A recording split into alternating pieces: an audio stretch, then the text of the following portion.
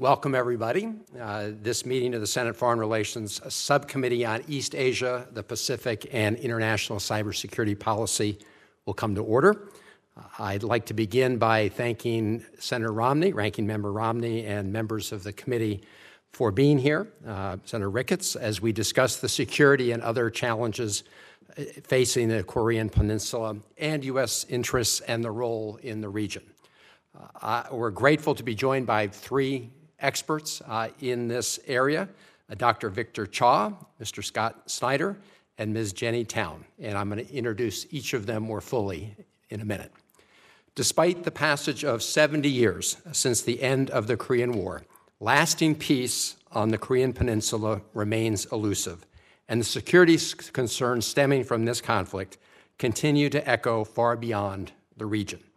The alliance between the Republic of Korea and the United States, forged in mutual sacrifice 7 decades ago, remains a key linchpin for peace and prosperity in East Asia. And as we have reaffirmed in recent months, the U.S. commitment to this alliance is ironclad. In April, President Biden welcomed South Korean President Yoon for a state visit in which the two leaders unveiled the Washington Declaration to reinforce extended deterrence and respond to North Korea's growing nuclear threats. That same month, Senator Romney and I and our colleagues passed a bipartisan Senate resolution to honor the 70th anniversary of our historic alliance, and President Yoon also addressed a joint session of Congress. In August, President Biden hosted an historic summit at Camp David with President Yoon and Japanese Prime Minister Kishida to deepen our trilateral cooperation and bring greater peace, prosperity, and security to the Indo-Pacific region. I salute the efforts of these leaders to heal old wounds, look to the future, and address shared challenges. This trilateral partnership will help to counter the military threat from North Korea, as our nations have committed to share real-time data on North Korean missile launches by the end of this year. I also commend the strong language the leaders issued in response to the PRC's mounting aggression in the South China Sea. This is an historic moment in the U.S.-ROK alliance, one we can build on to confront a range of pressing global security and economic challenges. One of those challenges is, of course, Putin's war against Ukraine, which has shaken the international order, not just in Europe, but around the world. Autocrats across the globe, including Xi Jinping in China and Kim Jong-un in North Korea, are paying close attention to the collective response of the United States and our allies, and will draw lessons based on that response. Kim Jong-un has been seeking to leverage Russia's need for a supply of basic munitions to gain access to Russia's advanced missile technology. At the UN 2 weeks ago, President Yoon vowed that South Korea and its allies will not, quote, stand idly by, unquote, and we must not. I look forward to recommendations from our witnesses as to what we can do together. But among the steps we should take is to better enforce the existing U.S. and international sanctions against the DPRK, including the provision of the bipartisan Otto-Warmbier-Brink Act, which I authored a couple years ago. It took effect in 2019. That law put additional teeth into the sanctions regime, applying secondary sanctions against foreign banks and entities that violate them. But the sanctions regime has been subject to a lot of leakage. In fact, the United Nations has identified a variety of schemes the DPRK is using to evade those sanctions, and some of the firms that are aiding and abetting them in that effort. And North Korea's theft of cryptocurrency to fund its illegal weapons programs is another area we must do more to monitor and crack down on. We must also do more to shine a light on the horrendous human rights abuses taking place in North Korea. The DPRK's increasing alignment with Russia and China raises other concerns that we will discuss as we go forward. There are many other areas where we have to coordinate our efforts with South Korea, including countering the PRC's economic coercion, preventing the export to the PRC of cutting-edge technologies that can enhance China's military technologies, and the need for the United States and South Korea to work together with other countries in the region to support our goal of a free and open Indo-Pacific. We have a lot of ground to cover today, but before I introduce our witnesses, let me turn it over to Senator Romney for his opening statement. Senator Romney. Thank you, Mr. Chairman, and thank you to the members of this panel for being here. I have met at least one of you before, but others of you I have followed by virtue of your expertise and appreciate your willingness to testify here today and provide your perspective and experience. I apologize in advance for having to leave at 3:20. I have another engagement that I unfortunately will have to run to attend, but I'm deeply interested in this topic. I would underscore the significance of the year, 70 years, as an anniversary of the Korean War. Dear friends of mine served in that war, in that conflict, and my heart is moved by the sacrifice made by many of the people of your nation, or excuse me, of the South Korean nation, as well as our nation, who have served together to provide for the security that now exists in South Korea. I recognize, as we all do, that the Korean War was rather at the outset of the Cold War, and in some respects we are facing another Cold War today, not with the former Soviet Union so much as with a assertive China. At the outset of those things, our circumstances are different. One is that the ROK has been an extraordinary technological leader and economic powerhouse. It is hard to imagine a place which is more technologically advanced than South Korea, that provides more products to the world than South Korea. It is fought well above its weight class in the world of economic affairs and in geopolitics, which is greatly appreciated here and by other nations around the world. At the same time, North Korea has become, at least in my view, more belligerent and more malevolent in the last year or two. We're seeing that not only with aggressive actions with their missiles, but also with various flights and so forth that are threatening, and of course with North Korea indicating a potential to provide weapons to Russia in their invasion of Ukraine. I'm concerned about the fact that South Korea has a nuclear neighbor to its north with a massive investment in conventional as well as nuclear arms, and at the same time does not have a nuclear capacity of its own. And I would presume if I lived there, I would be disturbed by that lack of balance and would be wondering how that could be remediated. So I look forward to hearing your perspectives on these matters. I share the chairman's deep conviction that it's critical that our nations remain closely allied, that we combine our support with the support of other nations in the region, Japan, obviously in particular, and that association I'd like to get your perspective on as well. So with that, Mr. Chairman, we'll turn to your questions, and then we'll be able to hear ultimately from our panelists. Thank you, Senator Romney, for those remarks. I'm now going to introduce more fully our three witnesses. Thank you all again for joining us. We have Victor Cha, who's the Senior Vice President for Asia and Korean Chair at the Center for Strategic and International Studies, and is also the Distinguished Professor of Government at Georgetown University. He was appointed in 2021 by the Biden administration to serve on the Defense Policy Board in an advisory role to the Secretary of Defense. From 2004 to 2007, he served on the National Security Council and was responsible for Japan, Korea, Australia, New Zealand, and the Pacific Island nations. Earlier, he was deputy head of delegation at the six-party talks and received 2 outstanding service commendations during his tenure at the NSC. He's the author of 7 books, 2-time Fulbright Scholar, and currently serves on 10 editorial boards of academic journals, among many other accomplishments and expertise. Thank you, Dr. Cha, for being here. Scott Snyder is a senior fellow for Korea Studies and director of the program of U.S. Korea Policy at the Council on Foreign Relations.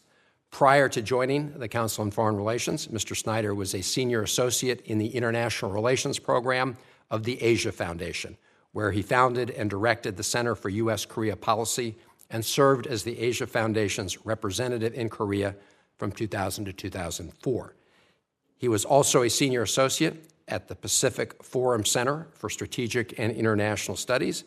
He has worked as an Asia specialist in the Research and Studies program of the U.S. Institute of Peace and as acting director of the Asia Society's Contemporary Affairs program.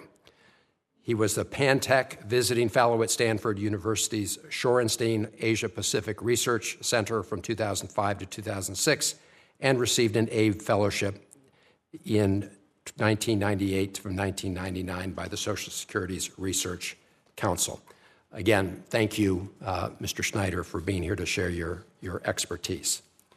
Jenny Town is a senior fellow at the Stimson Center and the director of Stimson's 38 North program. Her expertise in North Korea, U.S. DPRK relations, U.S. ROK alliance, and the Northeast Asia regional security is well known and established. She was named one of Worth Magazine's, quote, Groundbreakers 2020, 50 Women Changing the World, and one of Fast Company's most creative people in business in 2019 for her role in co-founding and managing the 38 North website, which provides policy and technical analysis on North Korea. Ms. Town is also an expert reviewer for Freedom House's Freedom in the World Index, where she previously worked on the Human Rights in North Korea project. From 2008 to 2018, Ms. Town served as the Assistant Director of the U.S.-Korea Institute at Johns Hopkins School of Advanced International Studies, known as SAIS. Ms. Town, welcome, and thank you very much for being with us. And so let me now turn it over to you, Victor Chu, for your statement. Well, thank you, Chairman Van Hollen, Ranking Member Romney, and distinguished members of the subcommittee. I'm going to use my time to reflect on two recent and important developments with regard to security on the Korean Peninsula. From a U.S. perspective, one of these is positive and one of these is negative. The positive developments relate to the vast improvement, as Senator Romney suggested in his comments, in trilateral relations between the United States, Japan, and South Korea. The scope of agreements reached at Camp David really are impressive and unprecedented. And it leads me to ask sort of why did this happen? You know, why did these three allies come together? And I think there are 5 reasons. The first is that the external security environment has compelled a much higher level of cooperation among the allies. To put it bluntly, the war in Europe really has changed everything, not just in Europe, but also in Asia. The unthinkable, such as war in the Taiwan Strait or on the Korean Peninsula, has now become possible, and leaders are looking for ways to try to create more certainty and more stability. A second factor is China's increasingly assertive behavior in the East China Sea, in the South China Sea, and in the Taiwan Straits that has created much more uncertainty in the minds of leaders in Asia when you couple that with the war in Europe. A third factor bringing the three allies together, of course, is North Korea's unceasing ICBM and weapons of mass destruction campaign. In the past months, North Korea has tested its first successful solid propellant nuclear ICBM, and this campaign shows no signs of abating anytime soon. And the fourth factor contributing to the success of trilateralism is South Korean President Yoon's efforts at improving relations with Japan. The South Korean president basically took what would be the hardest foreign policy issue domestically and pushed forward even when initially it was not being reciprocated by Tokyo. So the significance of this trilateral cooperation cannot be underestimated. When the United States, Japan, and South Korea are together, each is safer and each has a stronger ground upon which to deal with China. While Camp David has been a positive development for security on the Korean Peninsula, the negative development relates to the budding relationship between North Korea and Russia. It is not new in the sense that there has always been cooperation between Pyongyang and Moscow, but there are a few elements that are new. First, the North Korean leader arguably has leverage in the relationship for the first time in recent memory. Putin needs fresh supplies of ammunition and shells from North Korea to prosecute this unjust war in Ukraine. And that gives Kim Jong-un a lot of leverage. Second, the Kim-Putin summit reduces Kim's need to talk to the United States. It is noteworthy that the Biden administration has stated its interest in re-engaging in dialogue with North Korea with no preconditions as to the results of those talks. This, to me, is a subtle but significant change that suggests greater flexibility in the U.S. position. However, the prospects of such talks, I think, are even less likely because of the Putin-Kim summit. Indeed, I believe that part of the reason for Kim's engagement with Putin is because of the spectacular failure and the inability to recover from the era of summit diplomacy with the previous administration in the United States. The only way the North Korean leader could save face with regard to that was to come out of the COVID lockdown and seek a major summit with either Xi Jinping or Putin, and he got his summit with Putin. Third, I'm concerned that this summit meeting could result in substantial and significant Russian support of North Korea's weapons programs. To put it bluntly, the North Korean leader would not have traveled all the way to Russia simply for a food for munitions deal. Kim is looking for Russian assistance with his nuclear weapons program, with his military satellite program, a nuclear-powered submarine, and his ICBM program. Fourth, the summit will likely lead to more DPRK forced labor being sent to Russia. We've just done a report looking at Russia and China, who have been major perpetrators of North Korean human rights abuses. There are several options for how the United States should respond to this, and I'll just highlight a few. The full list is in my written testimony. The first is to seek coordinated responses in form of sanctions through the G7 Plus and the NATO AP4 venues.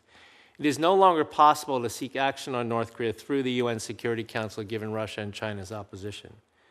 Second, consider a new declaratory policy to neutralize DPRK ICBM launches, including the possibility of preemptive action. This is a risky policy, but it would be aimed at deterring further testing by DPRK. Third, consider South Korean lethal assistance to Ukraine. South Korean President Yoon has stated that North Korea's provision of lethal assistance to Russia is a direct threat to South Korea's security. South Korea thus far has provided humanitarian assistance and indirect lethal support through third parties like Poland and the United States. Fourth, consider enhanced South Korea cooperation with AUKUS. Should Russia provide nuclear submarine technology to North Korea, this might be considered a response. South Korea has world-class port facilities that could be nuclear certified. And then finally, frame choices for China. Beijing remains ambivalent about this new cooperation between Pyongyang and Moscow. The United States should make clear to China that it cannot use North Korea as a vehicle for indirectly supporting Russia's war. In conclusion, there are some who might argue that this new development in DPRK-Russia cooperation is a response to the Camp David summit. I don't believe that to be the case. Russia's need for ammunition alone would have made this cooperation inevitable. This concatenation of developments in the region, however, is precipitating an arms race in Asia, but this is not at the initiative of the United States or its allies. China's massive nuclear buildup, North Korea's drive to become a nuclear weapon state the size of France, and most of all, Russia's war in Europe have fundamentally changed the security environment in the region and on the peninsula in ways that have compelled countries who support the peaceful status quo to respond. Thank you very much. Thank you, Dr. Cha. Mr. Snyder. Thank you, Mr. Chairman, for the privilege of participating in this hearing on security on the peninsula and for spotlighting the impact of a new era of major power rivalry on the peninsula and Indo-Pacific security situation. Thank you also for your strong voice of support for the U.S.-South Korea alliance, reflected in your opening comments, which is our most valuable instrument for responding to international security challenges, not only on the peninsula, but increasingly globally. The U.S.-South Korea alliance has become even more important in the context of a possible contagion of revisionist actions modeled on Russia's invasion of Ukraine that China and North Korea, as challengers to internationally accepted borderlines, might be tempted to repeat in Asia. And bipartisan congressional support for the alliance is also important against the backdrop of domestic political polarization and emerging forms of narrow nationalism in the U.S. and South Korea that could hamper alliance cooperation that has served us so well for 70 years. I see three main impacts of the evolving global security situation on the Korean Peninsula. The first one you touched on in your opening statement, and that is the paralysis of the UN Security Council as a result of major power rivalry as the main instrument by which we impose penalties on North Korea for its illegal ballistic missile launches and nuclear tests. China and Russia have opened a backdoor of supply to North Korea despite UNSC resolutions intended to keep the front door closed, and they are protecting North Korea from punishment from further UNSC violations. Given the paralysis at the UN, the United States has no choice but to build a coalition of the willing among like-minded countries in similar fashion to the development of the Proliferation Security Initiative in the mid-2000s, which supported efforts to discourage North Korean illicit maritime transfers. UN paralysis requires a revamp of the array of sanctions designed to deny North Korea's supply of technologies that have military uses. This effort should bypass Chinese and Russian non-cooperation through the pursuit of secondary sanctions as a means by which to hold banking entities accountable. The Otto Warmbier-Brink Act that you sponsored is a step in the right direction toward addressing these issues, and the U.S. and South Korea and Japan need to grapple more actively with North Korea's exploitation of cyber theft as an instrument for circumventing legal restraints in its ability to conduct international transactions. There's also a need to supplement the public reporting on North Korean illicit transfers that had been supplied by the UN panel of experts as a means by which to hold North Korea's actions in the light. Second, evolving byproducts of U.S.-China rivalry include an expanded focus on competition with China and the strengthening of like-minded cooperation among the United States, Japan, and South Korea. The deepening institutionalization of U.S.-Japan-South Korea coordination as a result of the Camp David summit has enhanced the effectiveness of that coalition to deal with the danger of Chinese coercive behavior, but there's also the development of a tit-for-tat dynamic between the U.S., Japan, and South Korea on the one hand, and Russia, China, and North Korea on the other. While strengthening our own coalition, the United States and South Korea, in my view, should resist the urge to allow policy toward North Korea to be subordinated to the U.S.-China rivalry, which may serve to push China, North Korea, and Russia closer toward each other.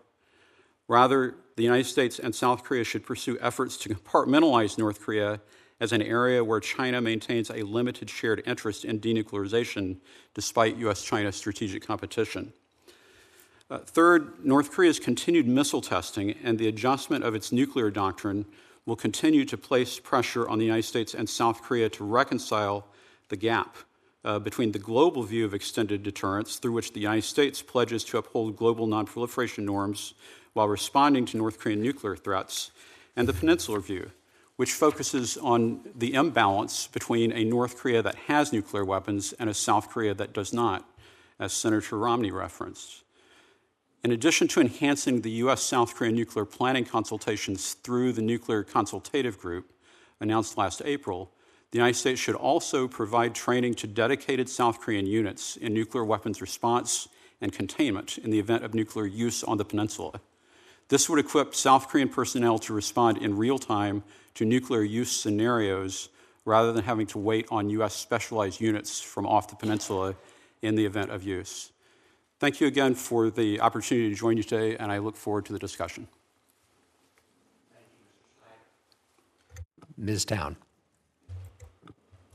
Well, thank you, Mr. Chairman and Ranking Member Romney, and distinguished members of the subcommittee.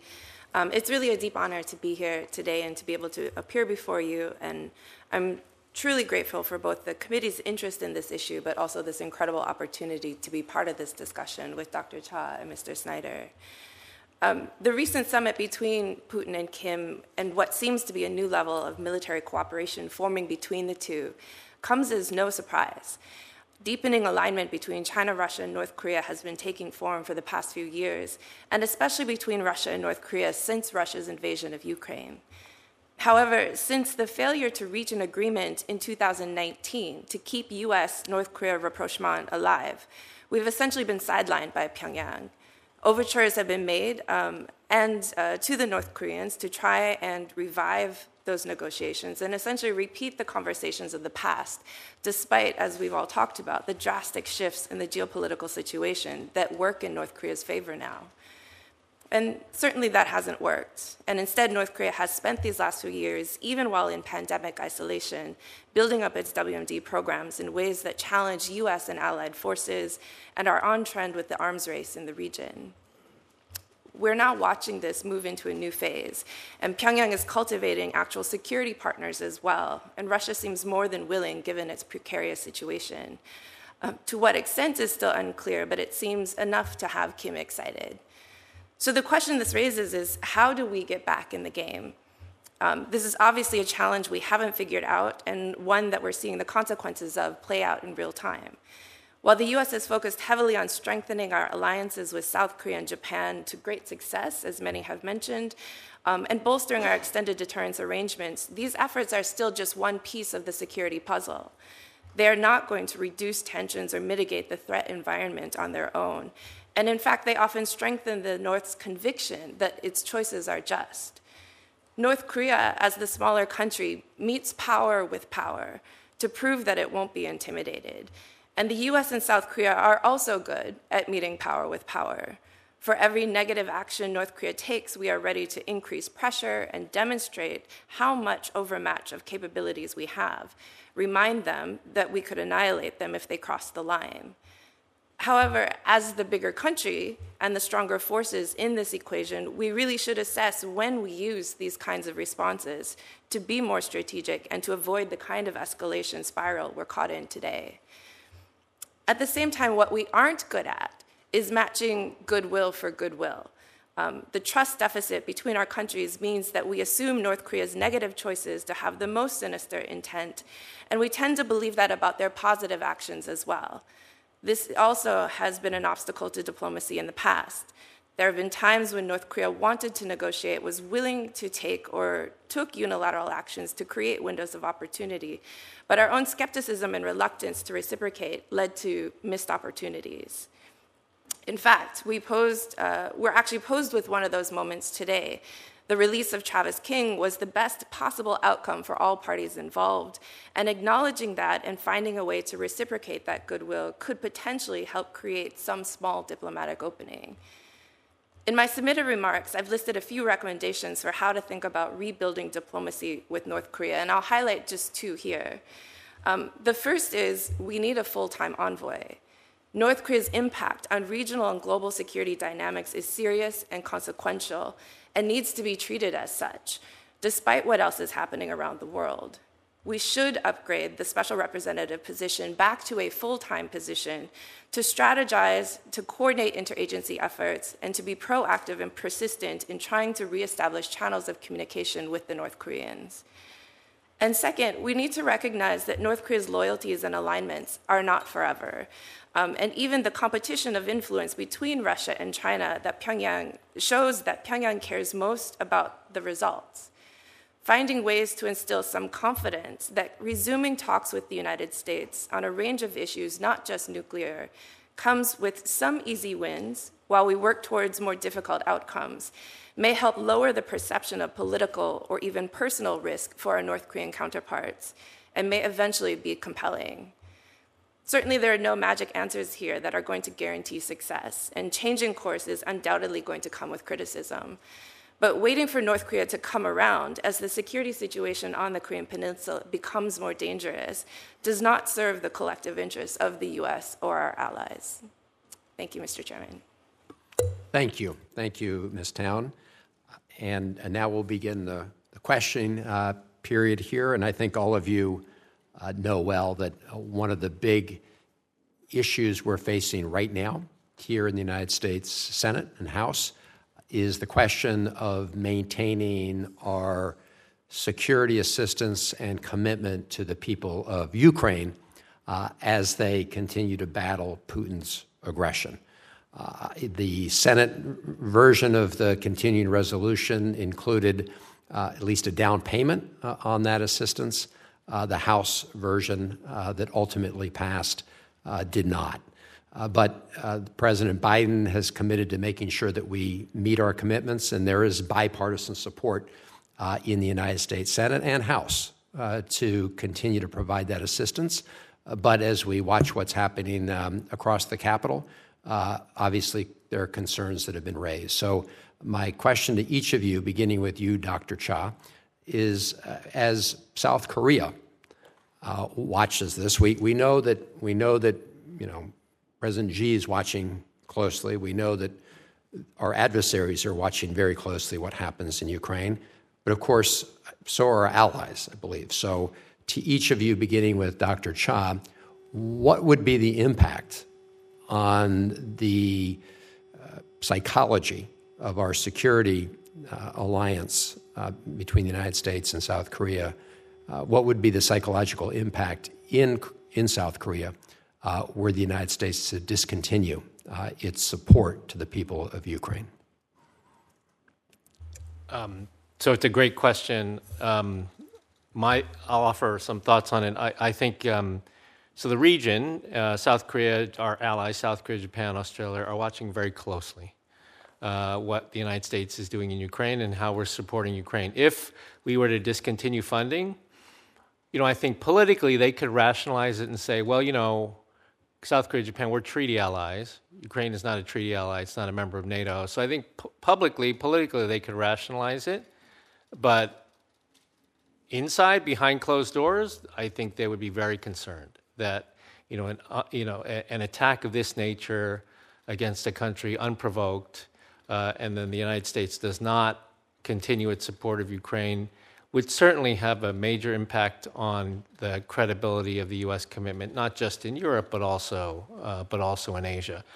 I would say also Asian allies, including allies like Australia, Japan, South Korea, have also stepped up. They want to work with the United States and help to support the United States and NATO in terms of what they're doing in Ukraine. As you know well, the Japanese, the South Koreans have been providing a lot of assistance, and the South Korean president has even hinted that he would provide more assistance, not just humanitarian, but lethal assistance.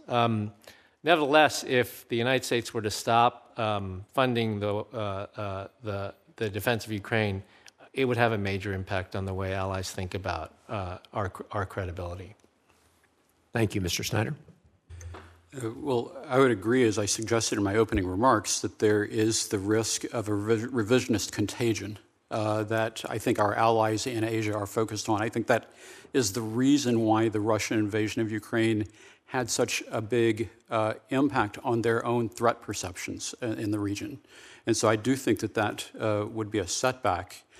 As related to the idea of allies stepping up, I agree that the idea that most have is that they would go together with the United States. If they're asked to fill a gap, I think in particular in the context of South Korea, there are a couple of obstacles. One is domestic resistance, but the more important one is that with the Putin-Kim summit, Russia has established a kind of mutual deterrence dynamic with South Korea as related to the possibility of lethal assistance to Ukraine. And that is essentially the threat that if South Korea provides lethal assistance to Ukraine, then Russia would up its assistance to North Korea, and vice versa. There is also a mutual deterrence dynamic with regard to the question of how much Russia does with North Korea as related to how South Korea would respond in terms of providing greater assistance to Ukraine. Thank you. Ms. Town? I tend to agree with my colleagues in terms of that this is very much seen as we're going together, that this is an allied response. I think there would be a certain sense of betrayal if the U.S. did stop assisting Ukraine. I think there's a lot of South Koreans, especially the South Korean public, who does see a lot of themselves in the Ukraine example of a country that's been attacked.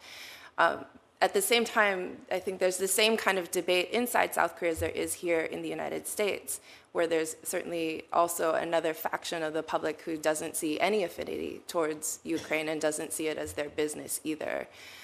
especially when there are domestic issues that plague the administration.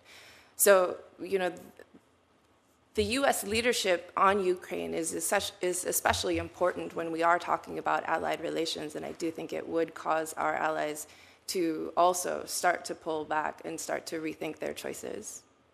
Thank you. Senator Romney. Professor Hsu, I wanted to begin just by asking you to elaborate on one of your recommendations, and I didn't quite understand. I think it was number 2, which was a preemptive action with regards to missile launch. What did you mean by that? And perhaps give me some logic or some pros and cons. Sure. So one of the problems we have, Senator, is since last year, North Korea has done over 100 ballistic missile tests. We've never seen anything like this before. All of us have been studying this issue for decades, and we've never seen that tempo of activity before. Those tests are for demonstration purposes, but they're also for advancing their capabilities. You need to test to know whether it works. And we really don't have a good way of deterring those tests. When we're negotiating with them, I think as Jenny would agree, they don't test as much, but they're not interested in talking right now. At the same time, the 3 allies have gotten much more integrated in terms of missile defense tracking, real-time early warning, these sorts of things. And my point is that given that this is a moving target and it's getting worse and worse, what else can we do to try to deter them from testing? So one of the ideas there, and it's a risky one, is declaratory policy, to say that we reserve the right to actually take down a missile if it's headed over Japan or if it's headed towards Hawaii or the west coast of the United States. And that could be a mid-course intercept or it could be on the launch pad. Now, they're firing now mobile missiles, so it's harder to take it out preemptively. But the idea is that we need to consider something to deter further missile testing, and we don't have anything that's doing that right now. It's risky. I acknowledge it's risky, but perhaps we're at that point now. Thank you. As I think about the last couple of decades with our relationship with the PRK, DPRK, it seems to me that we've gone from pillar to post, guardrail to guardrail, from being aggressive and oppositional at one hand to writing love letters on the other to having a meet. I mean, we've been all over the map. It strikes me that we have no consistent strategy or policy with regards to the DPRK.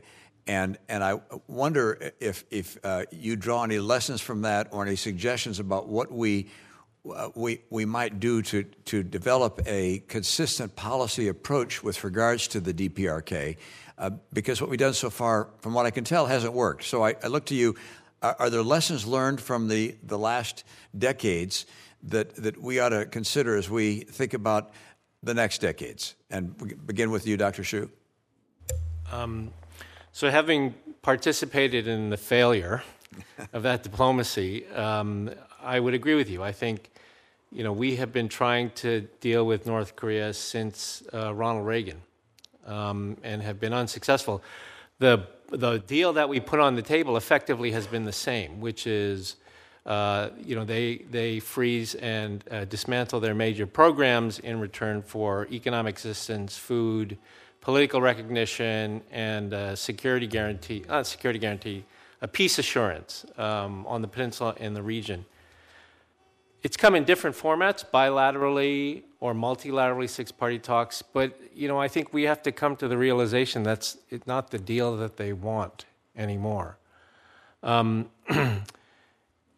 frankly, we're at a loss as to what to pursue next. I mean, as you've said, we've tried everything from expert working level talks to summitry, leader to leader, on at least 3 different occasions, right? In Singapore, in Hanoi, and at Panmunjom.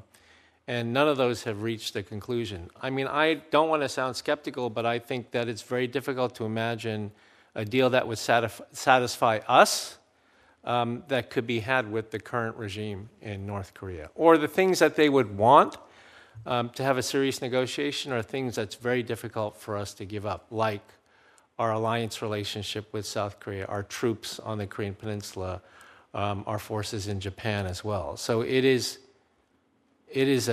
I guess one of the main lessons that I've learned from this is that it's not really the modalities of the negotiation or what's on offer. The problem right now is that the deal that makes the most sense from a U.S. and allied perspective is not the one the North Koreans want. Yeah, thank you. Mr. Snyder?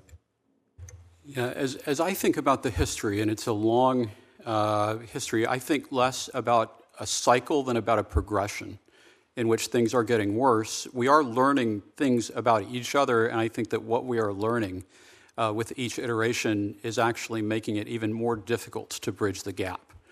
And so I think that we did learn something, for instance, from engaging directly in summitry with Kim Jong-un, but the main thing I think we learned is that Kim Jong-un does not want to give up his nuclear weapons. And I think the main thing that he learned is that even though he thought he was entering into negotiations from a position of strength, he wasn't nearly powerful enough to coerce us into accepting him as a nuclear state. And so that dynamic is problematic, but I think that where the real challenge comes is that we have spent so much time focusing on denial that we have not necessarily looked as closely as we needed to about how we can stimulate the pace of change inside an authoritarian, near totalitarian regime in such a way is that it can evolve in order to make different choices. Yeah. And it's an exceedingly difficult challenge that I'm putting on the table. I think that's the reason why we've not been able to do it, is that our perspective on trying to counter their action has kind of inhibited us, and even in policy terms, inhibits us from trying to reach in to North Korea and generate the level of debate and even dissent that would actually be necessary for North Korea to change direction. Yeah. Thank you. Ms. Town? Thank you, Senator. It is an important question, and one that, there's no easy answers to. I think, part of this process is we have to understand that North Korea is also growing stronger every year. Where we started in negotiations with North Korea is not the North Korea it is today.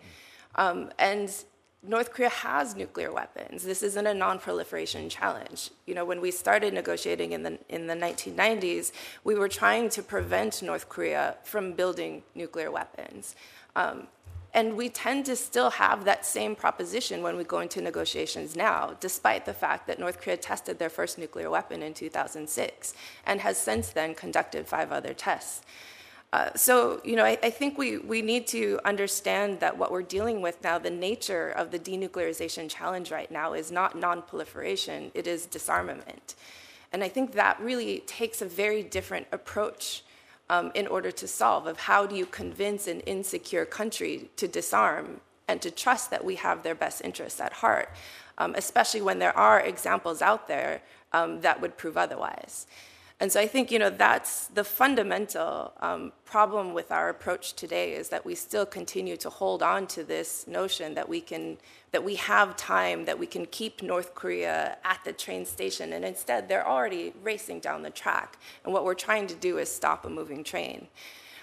So in doing so, I think we need to be more agile. I think one of the lessons we're learning is we need to be more agile. Right now, we tend to always approach this issue in a denuclearization-centric approach, where if North Korea is not willing to talk about denuclearization, which they are not right now, then we're left empty-handed. They have all of the agency to control the process. Because we're not really interested in talking about anything else at the moment, even though we do have other security concerns, and especially about preventing nuclear conflict on the Korean Peninsula. So I think we need to be we need to take these lessons to heart and actually start to pull that process apart instead of looking for the big ideal get to the end of the road kind of agreements. We need to start building this in steps. We need to start providing the kind of incentives and kind of early wins that would help create some momentum in any negotiation process. And we need to be open to talking about issues other than just denuclearization, especially just to rebuild the relationship itself. Thank you. Thank you, Mr. Chairman. For the last several years, the United States has expanded our approach to security on the Korean Peninsula. For example, deploying strategic assets to South Korea like nuclear-armed submarines, the restarted trilateral exercises and cooperation. And then earlier this year, it was already referenced, the U.S. and South Korea National Security Authorities announced the Nuclear Consultative Group, so our two countries could talk about deterrence strategies. I think this is a step forward in what we're doing, but Dr. Child, I'd like to get your assessment of the NCG, and what do you see as the long-term benefits to the United States and to South Korea? Thank you for the question, Senator. As you know well, the Nuclear Consultative Group was created out of the Washington Declaration to try to address concerns about the credibility of U.S. nuclear extended deterrence on the peninsula. Why do the Koreans have these concerns? As Jenny said, the train has left the station. North Korea really has ramped up their capabilities, again, 100 ballistic missile tests. And the NCG was meant to try to address that in a way that goes beyond the existing dialogues, like the KID, the Korea. There are several other dialogues, as you know, that take place, but this was meant to be a high level that provided more insight into U.S. nuclear planning. It's not nuclear sharing, but it's an important next step in terms of the U.S.-Korea military relationship, and I think a good one. Does it check the box in terms of credibility of nuclear deterrence? I think for the time being it does. But in the longer term, as North Korea continues to develop these capabilities, and as China also continues to ramp up their nuclear weapons capabilities through the end of this decade, there will be more questions that come up, both in Korea and Japan, about the credibility of our nuclear umbrella. So those are bridges we're going to have to cross in the future eventually, but for the time being, I think this was an important step that the administration took, and all for the better of the alliance. So are there specific recommendations you have for the partnership that would make it more effective? So one of the things, we at CSIS did a report on this, and one of the things that we suggest was taken up by the administration was more direct real-time warning sharing. But there are other things that we can consider. For example, one of the things I mentioned in my testimony is more cooperation between South Korea, Japan, and AUKUS in terms of not necessarily to supply South Korea with nuclear submarines, but just as a very specific example, Australian nuclear submarines, if they get serviced now, will need to go all the way to Groton, Connecticut. Meanwhile, in South Korea, there are world-class ports that could be nuclear certified, where they could do the work. They could do the work there.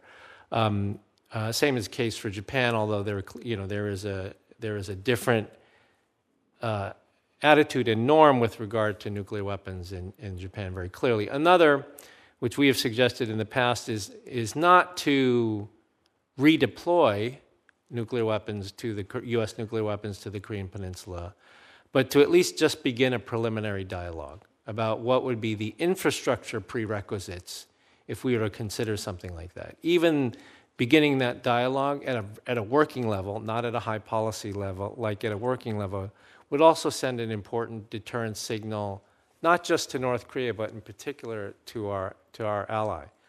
As you know well, deterrence is about capabilities and intentions, and I don't think there's any of our allies in the region that doubt U.S. capabilities. But there are concerns about intentions, and these sorts of things, as I've just described them, help to send the right signal about the credibility of the U.S. umbrella. The CCP has expressed concerns about this partnership. Do you have any concerns about them retaliating because of what we're doing with the NCG? The type of retaliation I am most concerned about is not military retaliation, but economic coercion.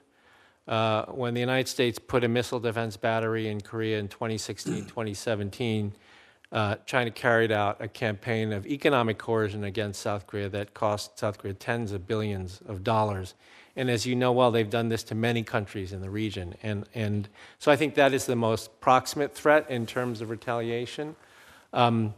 And of course, they would draw closer to North Korea as a result of that. But I really hesitate at the idea of thinking that if we don't do something to strengthen our alliances, that somehow China and Russia will then moderate what they do with North Korea. I don't think that's the case. I mean, they will continue to pursue a tightening of their relationship regardless of what we do. So would you agree that when the CCP actually expresses displeasure about something, that probably means we're on the right track with regard to deterrence? Yeah, I mean, that would be a reflection of that the signal is being heard and that we're on the right track. Yes. Great. Thank you, Mr. Chairman. Thank you, Senator Ricketts. Senator Schatz. Thank you, Mr. Chairman. Thank you to all of the testifiers for being here. I want to follow up on Senator Romney's line of questioning. I've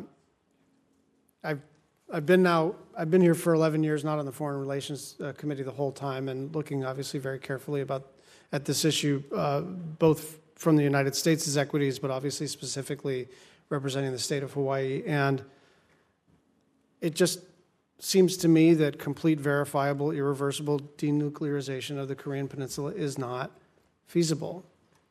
And I remember prepping for a hearing, and one of my staffers recommended that I not be on the bleeding edge of admitting that. And then Senator Corker just went ahead and said it all. And so I just kind of want to get on the record, Mr. Cha, Ms. Town in particular, your view of that, because it seems to me that we just keep kind of whistling past this graveyard. And every time I get a briefing, either at the national security level or in the foreign policy context, it's sort of like magical thinking. You know, maybe they won't be able to do this. Here's the technological piece they have. Oh, look, they solved that. Oh, we thought they couldn't range Guam. Oh, they can range Guam. Now they've got, and now they can range CONUS. And reentry, well, they got that. And they keep getting better and better and seem to be totally undeterred. And we just need a new pathway. And so I'll start with you, Mr. Cha. What is that new pathway? That's a really hard question. Well, why don't we do it this way? Because yeah. I do only have 3 minutes. I want to hear from both of you. Yeah. I agree with you. And maybe it's the wrong question to ask, because the problem with our current policy is we start with the end. Right. Right? Yeah.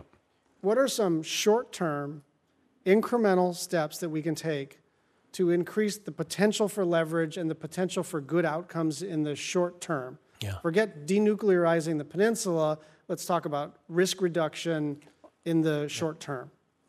So I didn't mean to be flippant about the question. I think it's a very important one. Like, as you know, I'm a part-time resident of Hawaii, so I think about this as well all the You time. on a couple of airplanes, yeah. Yeah. But I do think, practically speaking, it is threat reduction. It is risk reduction. I mean, CVID is the bumper sticker, and there are political and alliance management reasons why we need to say CVID, having to do with Japan, having to do with our Iran policy as well as the NPT regime. But if we were ever to get back into a negotiation as a former negotiator, the first steps would be threat reduction, risk reduction, freezing Yongbyon, right? Getting inspectors back in, trying to get into the experimental light water reactor. In exchange for what? Well, I mean, in exchange for things like reducing sanctions, the 2016-2017 sanctions, the general sector sanctions, which were the ones that the North Koreans were most concerned about when President Trump met them in Vietnam. Political recognition, security assurances, these sorts of things. The danger, of course, is that people will accuse whichever administration were to re-engage with this as buying the same horse for the 15th time. Well, it's there are a number of dangers, but the two obvious ones are what it does for non-proliferation policy globally, and then the other is politics, right? Yeah. Who wants to be the administration that softens its stance on North Korea as they're engaged in all this belligerent behavior? I'm going to have to stop it there and go to Ms. Town. Well, yeah, I mean, this is the million-dollar question, right? Of, is denuclearization possible? And if we believe it's not, then what are we doing? I think, if we think about denuclearization, North Korea's thinking on denuclearization, on its nuclear program, has fundamentally changed. So whatever hope we had before is even less now. But that doesn't mean we give up. We should continue to try. We should continue to try to work for, a denuclearized Korean peninsula, which also includes preventing South Korea from going nuclear.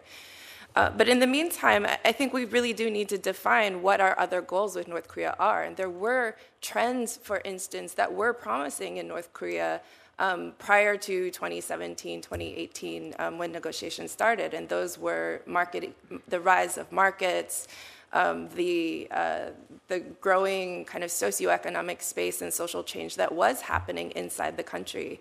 And if we look at the policies that we have now, our punitive approach to North Korea because of their nuclear program is really cutting off is really counterproductive to a lot of the productive things we thought were going on. So, I think there is a reason to rethink our sanctions policies and really distinguish between that which is actually going to affect any kind of procurement of dual-use goods versus that's going to have spillover effects into the economy, right? How do we re-empower the people? We always talk about wanting to get information into the people, but we continue to cut off our own access to the people and their access to us. And their access to goods and markets. Just one final comment.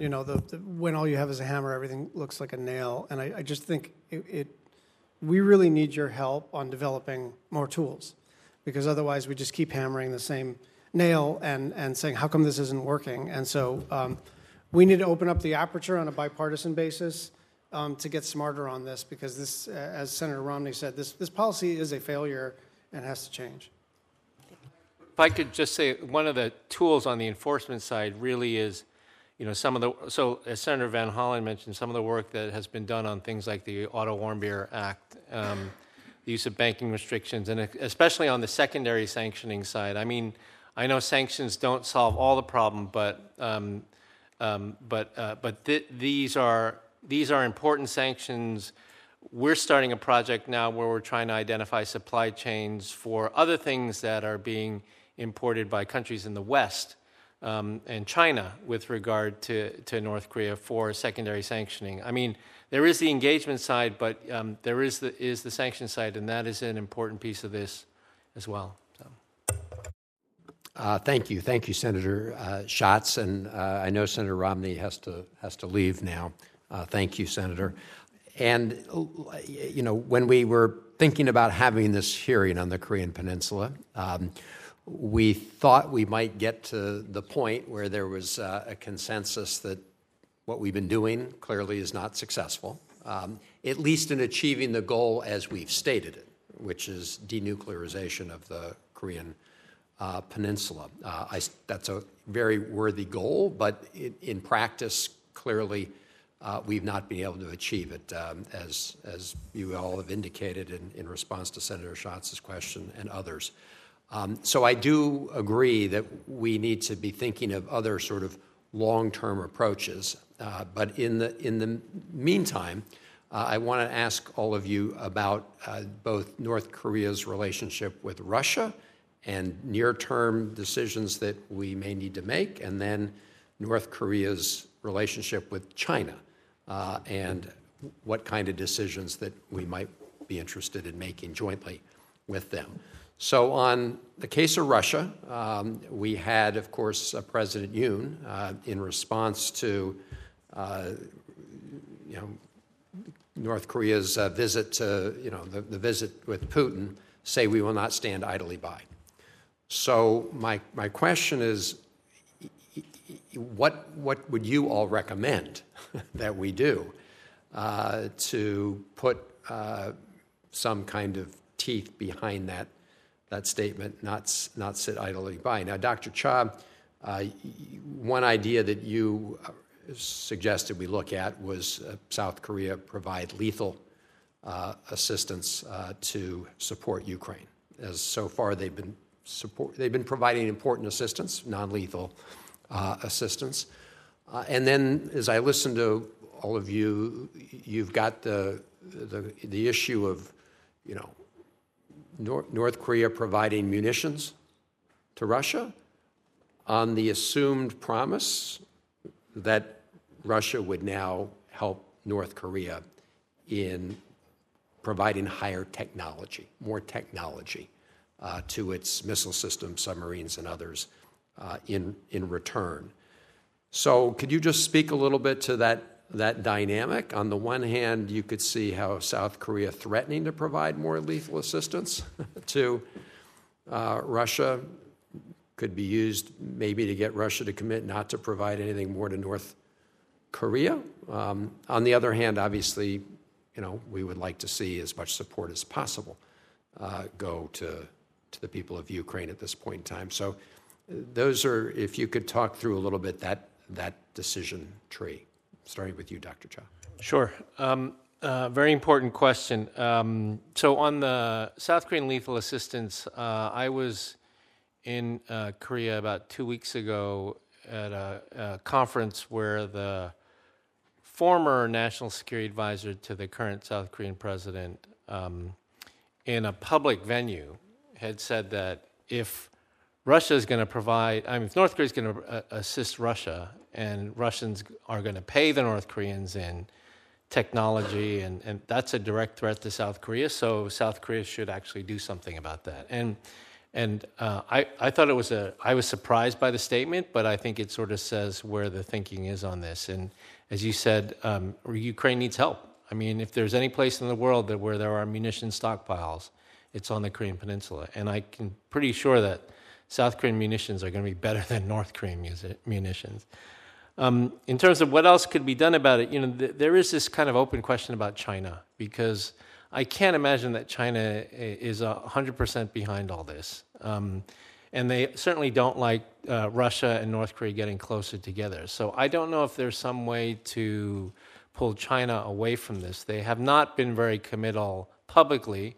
They were not at the UN a couple of weeks ago. Wang Yi has been to Russia, but we don't know what came of that. And then the third thing is, again, some of the work that you have already done on this, and that is in terms of sanctions packages and secondary sanctioning of Russian entities, companies, and others that might, not Russian entities and companies, but also secondary sanctioning to those that might be affiliated with those companies as a way to create some sort of compellence so that there are costs to Russia engaging with North Korea. Thank you. Mr. Snyder. Yeah, I was actually at the same meeting that Victor was at, the former National Security Advisor, and I do believe that was an important form of response that was reflected in the broader South Korean media, and I imagine was also transmitted to Moscow. And so one of the key issues is making sure that Putin got the message on that. I think he probably did. But the other aspect of that Putin-Kim meeting that I think we need to keep in mind as we think about all of the possibilities for the Russia-North Korea relationship is that these are two isolated leaders that distrust each other and probably don't have much trust in each other's products either.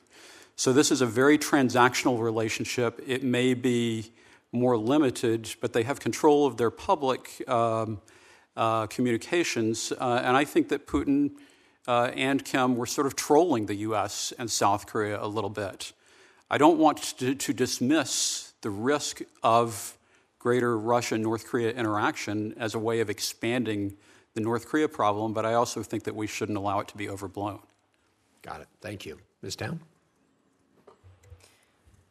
Thank you, Senator. I think on the Russia angle, I wasn't at that conference, but I was on a panel recently with a Russian diplomat or former diplomat, and the way he described it, of Russia's approach, was a bit more strategic than just Ukraine. It wasn't just about Ukraine. It was about building a security partner for the war against the West. And I think that also feeds into why Russia would be more willing to build actual military cooperation and not just do an arms deal. Because we know, Kim Jong-un didn't need to go to Russia to broker an arms deal. So I think this plays into all of the great power competition that's going on. And I do think, it will change South Korea's calculus on Ukraine. And because it does suddenly now make Ukraine more of a Korean Peninsula security issue if Russia is going to directly grow its military cooperation with North Korea. But I think the China angle is also really important here because China does still care about its international reputation and is worried about worst case scenarios in East Asia. And I think this is one area of cooperation and one area of discussion that they would be willing to have of how do we prevent this from actually changing the balance of power in such a negative way that we can't come back from. Well, let me pick up there because, as I indicated, I wanted to talk a little bit about both the North Korea-Russia relationship and how that's developing, but also the North Korea-China relationship. And I think all of you have made the point that if you go back a number of years, China was willing to work much more closely with the United States with respect to restraining North Korea's nuclear program, nuclear testing, missiles. They were with us at the UN a couple times many years ago in terms of sanctions. All that's changed. And now, China has sort of not cooperated with us in that way. At the same time, I have to believe that they continue to have an interest in constraining North Korea's nuclear programs, both missile and another potential other weapons test. Maybe talk a little bit more about how we communicate that with China, because at the same time we have these other big challenges. I agree with Dr. Cha. We can't sort of forfeit the strengthening of our alliances, whether it's through having a South Korean role in AUKUS or other issues. But at the same time, if we agree that China does have a mutual interest with us in constraining the North Korean nuclear weapons program overall, what can and should we be doing on that front? Maybe we'll start with this town and then go this way. Thank you, Senator. It's a tough question because there are a lot of competing interests here, and it is. North Korea tends to be fairly low on China's priorities as well. And so I think the military cooperation between Russia and North Korea, I don't think came as a surprise to the Chinese. And certainly they sent a delegation to Pyongyang ahead of that summit. And there was presumably meetings with the Russians before that as well. And there was no condemnation of it that came out from the Chinese after it happened. But again, I do think there is concern there. And recent discussions I've had with Chinese scholars is that they're also wondering what to do. And they're very concerned that the situation is getting out of control. I think there's room for perhaps a regional security discussion to happen at a high level, not about any specific country, but where the region is headed as a whole. To see if you can start that dialogue and under the premise of preventing nuclear war. But I also think there's interesting opportunities for other kinds of incentives to be given to the Chinese as well, especially with the prospects of a China, South Korea, Japan trilateral summit coming before the end of the year. If there's some concessions that can be made in that could incentivize the Chinese to also think twice about where it stands in terms of North Korea-Russia cooperation. Thank you. Mr. Snyder? Yeah, the biggest concern I have about the development of the North Korea-Russia relationship is actually that it'll damage the possible apparent restraint measures that China has urged on North Korea as related to a seventh nuclear test. I mean, we don't know necessarily with any assurance what precisely China has done. But the U.S. intelligence community has been expecting this test, and it hasn't happened. And so my main concern is really that Kim Jong-un might misread his engagement with Russia as giving him license to do what his grandfather did in the Cold War, play the Chinese and the Soviets off against each other. But I think that China's overall North Korea's overall level of dependence on China is great enough that China does not have to go down that road. I do think that this is an area where both the U.S. and South Korea have an interest in continuing to engage with China, even if they're not fully forthcoming about the actions that they take as related to North Korea. Thank you. Dr. Cha.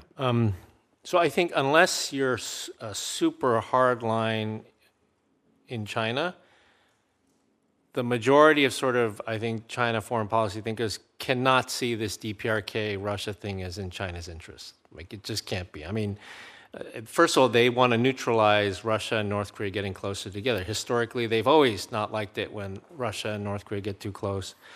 They don't want to be seen as tacitly supporting this in a way that involves them in expanding the war in Ukraine or prolonging it. And then I think the other thing that they should be concerned about, and there's actually a very good long-form interview in Jenny's program in 38 North about this, is a concern about Russia supplying fuel for North Korea's nuclear reactors. I mean, the absence of fuel is one of the biggest constraints right now on North Korea really expanding their nuclear weapons program. But if Russia provides fuel under the guise of civilian nuclear energy, so within NPT regime, within the NPT regime, as I said in my testimony, North Korea's goal is to develop a nuclear weapons force the size of the UK or France. And if the Chinese cannot possibly think that is good. So the real question is, can they get out of their own way to do something that's in their interests and not tie it to how upset they are at U.S.-China competition? Like, can they get out of their own way and do that? Thus far, they haven't been able to. That the UN basically, when they were asked about this, they said, "Oh, that's just a Russia-North Korea bilateral issue. It's not something we have any comment on," which I think is a placeholder as they try to figure out exactly what they can do here. So I agree, I think, with the gist of my colleagues' comments that this is something that we should really investigate with China and try to engage in a dialogue with them, because it's clearly in both of our interests to see this stopped. Well, thank you. There's much more I'd like to ask all three of you about, but there's a vote on, and I am being summoned to cast my vote since my colleagues are waiting. But thank you for much food for thought as we move forward on all the issues that we covered. We may submit some questions for the record if you're all willing to entertain those. You mentioned, Dr. Cha, the issue of responding to economic coercion. And thank you for having me over at CSIS last week to make some remarks on our important alliance between the United States and the ROK. There are issues of making sure that we coordinate when it comes to the export of very sophisticated technologies that could be used to enhance China's military without trying to, hurt their economy. Just focused on the military piece, but that requires a lot of collaboration. There are issues regarding the issue of cryptocurrency and the ROK's use of cryptocurrency and theft of cryptocurrency in itself and to evade sanctions. So there are a lot of other issues to talk about, but I do think that you successfully sort of hit some of the big questions that we have to deal with, some of the longer-term questions we have to address, as well as identifying some really short-term important interests regarding, for example, working with China to try to discourage another nuclear test, those kind of things. So I know I speak on behalf of all my colleagues who are here and others that wish they would be here, thanking you for your expertise, sharing your expertise here today, but also your ongoing efforts in this area. And finally, let me just close where I began, and I think each of you began, which is the importance of the alliance between the United States and South Korea, forged in mutual sacrifice. And I think recent events have testified to the strength of that relationship. We want to make sure it remains that way, and this hearing is an important part of that process. So let me thank all three of you, and with that, this meeting's adjourned.